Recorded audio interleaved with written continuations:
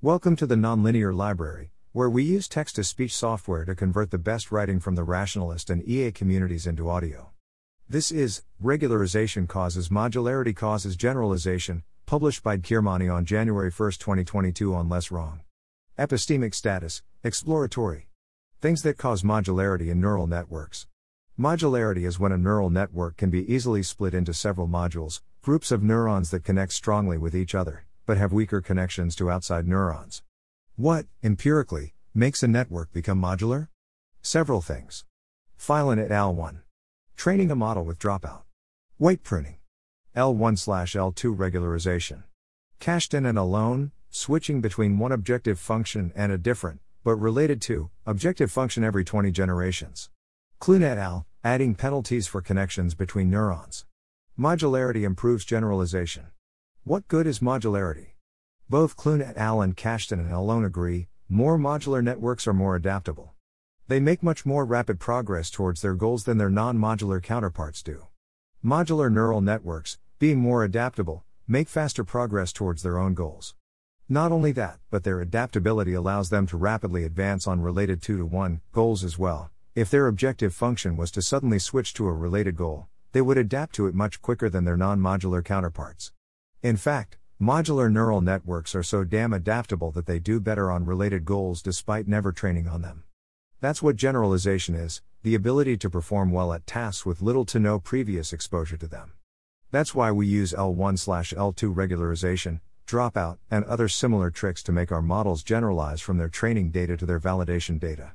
These tricks work because they increase modularity, which, in turn, makes our models better at generalizing to new data. How dropout causes modularity. What's true for the group is also true for the individual. It's simple, over-specialize, and you breed in weakness. It's slow death. Major Kusanagi, Ghost in the Shell. Training with dropout is when you train a neural network, but every neuron has a chance of dropping out, outputting 0, regardless of its input. In practice, making 20–50% of your model's neurons spontaneously fail during training usually makes it much better at generalizing to previously unseen data. Ant colonies have dropout. Ants die all the time. They die to war, to famine, and to kids with magnifying glasses. In response, anthills have a high bus factor. Not only do anthills have specialist ants that are really good at nursing, foraging, and fighting, they also have all-rounder ants that can do any of those jobs in an emergency. Dropout incentivizes robustness to random module failures. One way to be robust to random module failures is to have modules that have different specialties, but can also cover for each other in a pinch. Another way is to have a bunch of modules that all do the exact same thing. For a static objective function, from the perspective of an optimizer.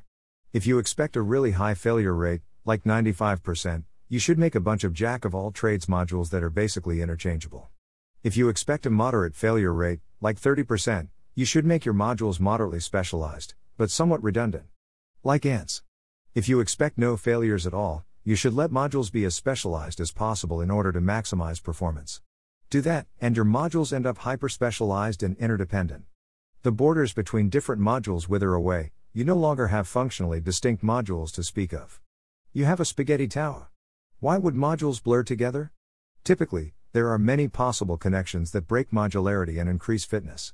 Thus, even an initially modular solution rapidly evolves into one of many possible non-modular solutions. Design principles of biological circuits, review, hardcopy, free PDF.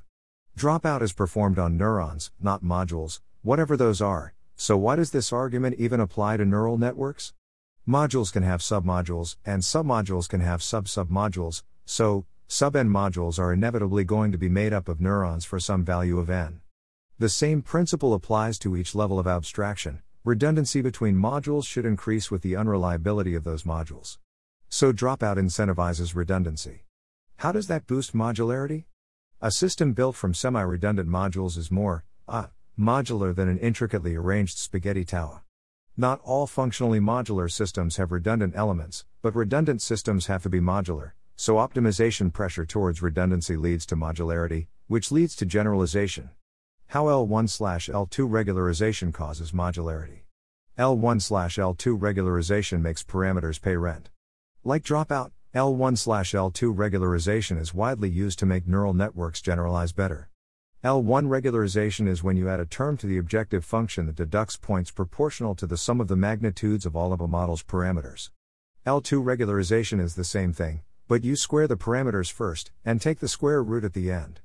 The primary effect of L1/L2 regularization is to penalize connections between neurons, because the vast majority of neural network parameters are weights, or connections between two neurons.